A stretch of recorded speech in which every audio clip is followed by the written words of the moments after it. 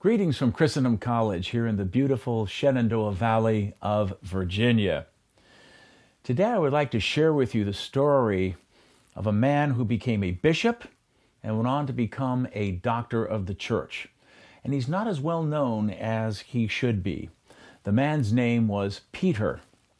And he became so renowned in his life primarily because of the eloquence of his homilies that he was eventually given the name Chrysologus, which means golden-worded.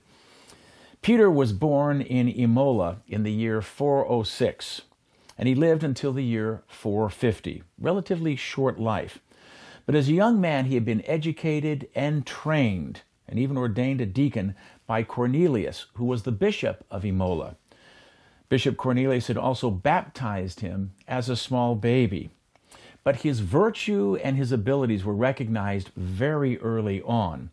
And Sixtus III, the Pope in Rome, eventually had him consecrated Bishop of Ravenna in the year 433. As bishop, he was known for performing both corporal and spiritual works of mercy. He was a great pastor with the heart of a real priest. His piety, zeal, and eloquence in the pulpit spread his fame far and wide. He was able to bring an end to the last vestiges of paganism in the region where he was bishop. And in his defense of the true faith, he enjoyed the support and encouragement of Pope Leo the Great as well. The heretic Eutyches, who taught that our Lord actually had only one nature, not two, human and divine, Eutyches said he had only one nature, and it's a heresy called monophysitism. Monos, one, physitism, nature. But that heresy was condemned at the Council of Constantinople in 448.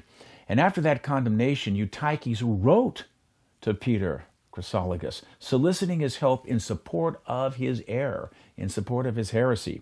But Peter would have nothing of it. He was a fierce opponent of Arianism and the heresy of Eutyches, a staunch supporter of papal supremacy and the dignity of the See of Peter. He told Eutyches to stop causing division, and he told him, cling to the rock of Peter, for blessed Peter presides and guards the one true faith. His eloquent homily spoke of all the great mysteries of our faith, the incarnation, the truths found in the Apostles' Creed, very eloquently spoke about the Blessed Virgin Mary and her glories, and also St. John the Baptist as well. Many of those homilies, thankfully, have come down to us into our own time.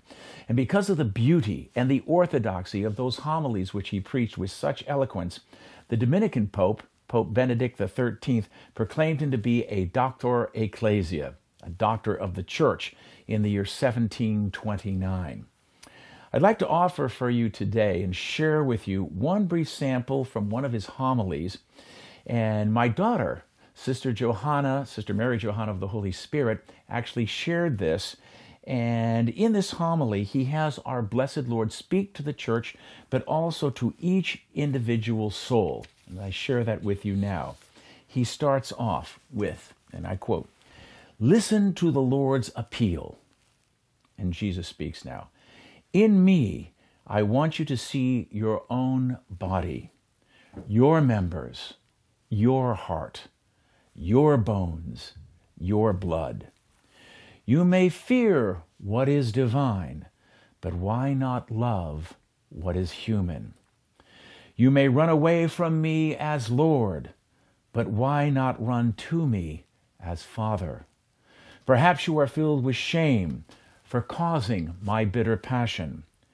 Do not be afraid. This cross inflicts a mortal injury not on me, but on death. These nails no longer pain me, but only deepen your love for me. I do not cry out because of these wounds, but through them I draw you into my heart.